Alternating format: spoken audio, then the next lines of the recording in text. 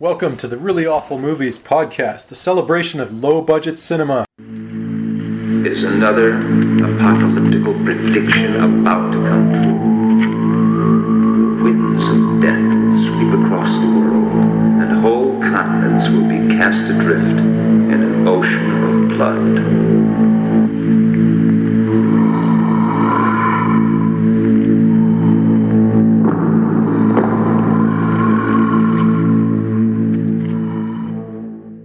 Hi, I'm Chris, and along with Jeff, we're bringing you the very best and worst of horror, sci-fi, action, exploitation, kung fu, and women in prison movies from the 1970s to today.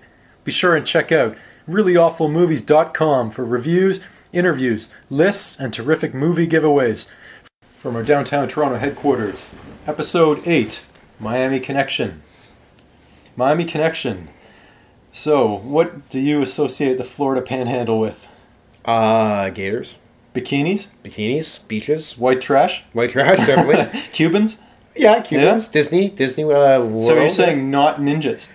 Definitely not ninjas, no.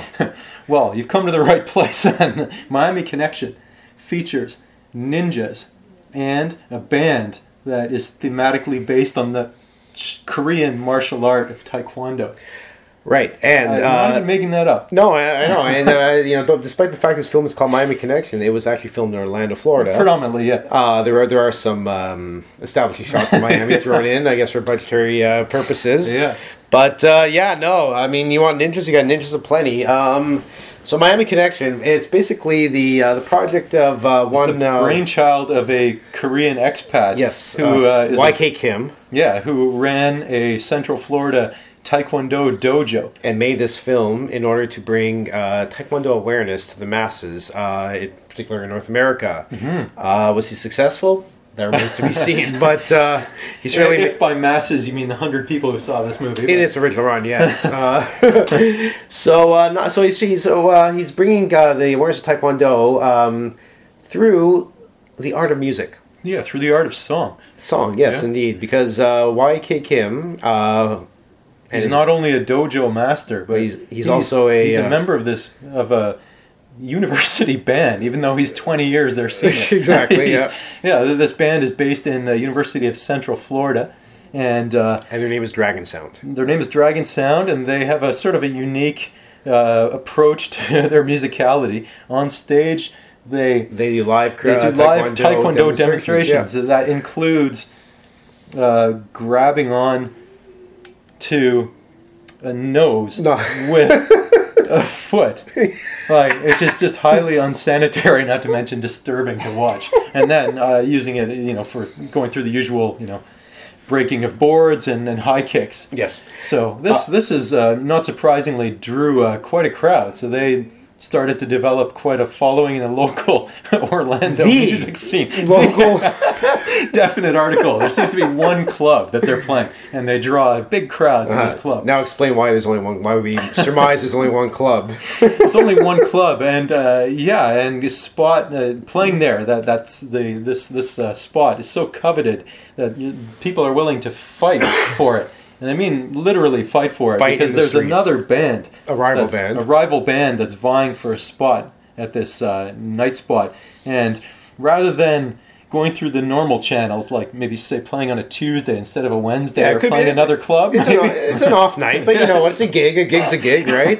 Or finding another club, which you would assume there would be some in a major tourist destination like Orlando, Florida. But no, they enlist the help of a gang in order to wrest this one band out of this club so they can have it to themselves. Mm-hmm. And the gang leader, his name is Jeff. Yes, it is, yeah. And he's a rather sort of a hirsute fellow. He is. And he's sort of channeling Martin Scorsese via Al Pacino.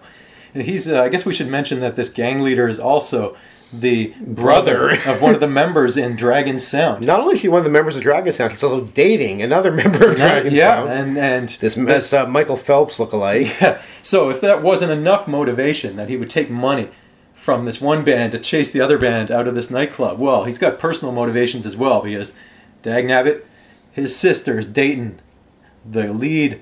Well, no, is he the lead guitarist? No, he's the the bass player or The bass rhythm, player, whatever yeah. he is, another band member. So there's an internecine, situation here. So we've set the groundwork for really an amazing film. So, Dragon Sound, not only do they give live Taekwondo demonstrations on stage, they also have some pretty catchy numbers like Against the Ninja. Against the Ninja. I don't know why they're Taekwondo. singing about ninjas, but we'll Exactly. get to that soon. Yeah. And of course, Friends Forever, I believe it was called. Friendship, honesty. Yeah. We'll play a clip now. We'll play to get a yeah, sense. exactly.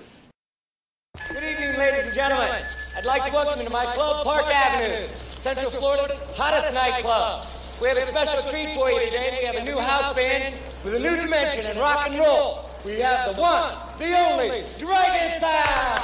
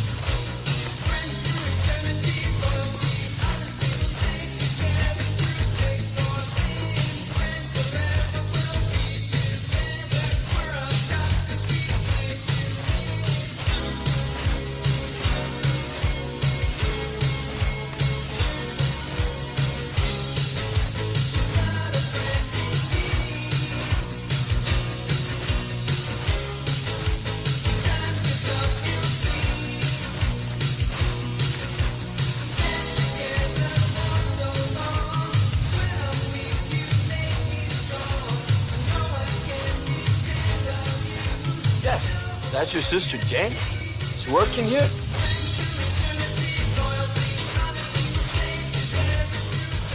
She's not supposed to be here. I don't know what she's doing here. You better watch her. Let's go. Come on.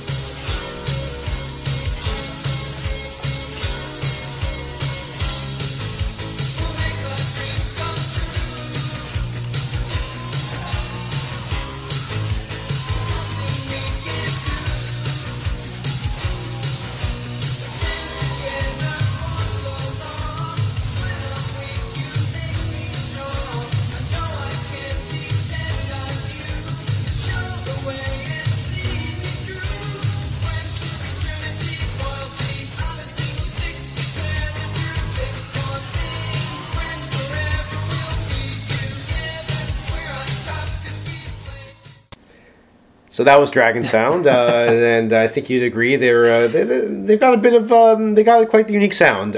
They do. So getting back to Jeff the gang member, Chris, you mentioned he's hirsute, although I think he might be lacking a little on top. What do you think? Yeah, I guess his hirsuteness comes pretty much in the form of a helmet head toupee. Yeah, it's kind of distracting, as is his his attire, just military fatigues, and his group, his gang is sort of a ragtag bunch of looks like South Florida sort of meth heads. Every meth addict in South Florida, and bandanas, tied around their necks. Jenny Craig client, basically, and crop tops, which is not really very badass looking, to be honest. Not really, no. Yeah, this leads to all this, the fighting in the deserted streets of Orlando with lead pipes, roundhouse taekwondo kicks. Mm-hmm. I guess we should mention that there's a subplot. But before we get into that, I do want to say that the fight in the deserted streets of Orlando, despite the fact that you have 4 members of Dragon Sound versus about 40 gang members, meth addicts. Yeah. Dragon Sound does make short work of them. And they do. They beat them quite handily. So, let's get into the subplot now. So, one of the members of Dragon Sound is I guess... He's clearly African American, though he claims half Korean lineage, which is just absurd. Anyway, he's there's no way that this guy has one drop of Korean in him, ladies and gentlemen. But he's trying to find his long lost dad through the Department of Defense because his dad's a Korean vet. And I guess at this point we'd be remiss in not mentioning that this is a band of orphans. Or pins. Or pins. Or pins, as YK Kim says, yes. And so he's awaiting word to track down his deadbeat dad. And so they eventually I guess, do reunite. They do reunite, but a lot of stuff happens before that. I mean, first of all, we should also mention the fact that Dragon Sound is a multi-ethnic band. Yeah, in fact, they've got a world tour planned based on... Planned in their minds, basically. Because there's really, apart from this one club, no audience for this kind of music. Anyway, they have a world tour planned based on the ethnic heritage of each band member. So they've got Ireland, Israel, Italy, and Korea. Right. And ostensibly to spread Taekwondo awareness abroad. Now, I've never planned a world tour before, but that to me does not sound like the most practical of itineraries. I mean, or flight paths. But I mean, Ireland, Italy, Korea, and Israel. I mean, they're not going to recoup their tour costs. No. And do they even have a following in these countries? They don't have a following domestically, so let's put it that way. Considering how hard it is to get a gig in Orlando, I mean, can you imagine what it'd be like in the Means? Oh yeah, they're gonna have to fight it out in Tel Aviv or something. Yeah, exactly. So, getting back to the subplot, this Korean African musician does eventually get a letter indicating that his father has been found. Yeah, and is looking to track him down. Yeah, and actually he's going to reunite with him the very next day. Now, this is a movie with a lot of heart. So, a lot of heart. This band who all lives in a one-room apartment, they pool their funds together, which amounts to about $300. And they buy this guy a suit. So he can buy a suit. So he can be dressed in sartorial finery when he meets his dad, who he hasn't seen in 35 years. So that sets up the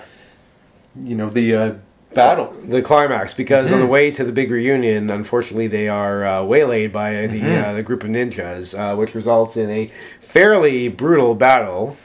It involves in bog water, swamps, swords, stars. Somebody being pretty much cleaved in half. Now, as we said, these guys can handle themselves. They already laid waste to this crummy, gang, and now they've dispensed with these ninjas, and there you go. They're free to spread Taekwondo awareness. Yes, indeed. Now, the other thing. So, Chris, what would you give this on our Patton 5-star rating scale? 1 being a must miss, 5 being a must see. This is definitely 4 and above. You will never find a movie with a premise this ridiculous ever. And if you do, please email us reallyawfulmovies@gmail.com. If you can find a movie where Cubano drug lords are interrupted by ninjas who fight to the death with a Miami Sound Machine-esque Taekwondo spreading musical act, then please let us know. We challenge you. Anyway, what did we learn from this movie? I learned that you can basically have a deadbeat dad who doesn't contact you for 40 years. Who reunites with you. Who wants to reunite with you the very next day, where you'll basically get cleaved in half. But when you have like a mortal wound and you're treated at the local hospital, but he comes sailing right over. The father comes in, and all bygones are bygones. I mean, And I also learned that you could, be cut in half and not even be kept overnight for observation in the hospital. Indeed. I learned that the music industry is tough. You got to really especially fight it out. You did. The gigs are hard to come by, and by God it. And you people gotta fight it out for that one spot, so you can be discovered. People will literally kill for that gig. And hopefully this movie gets discovered too, because Miami Connection is a minor classic. Oh, without a doubt. The other thing I learned too is that friendship and honesty. Yeah. It's all about friendship and honesty. Honesty and loyalty. Taekwondo.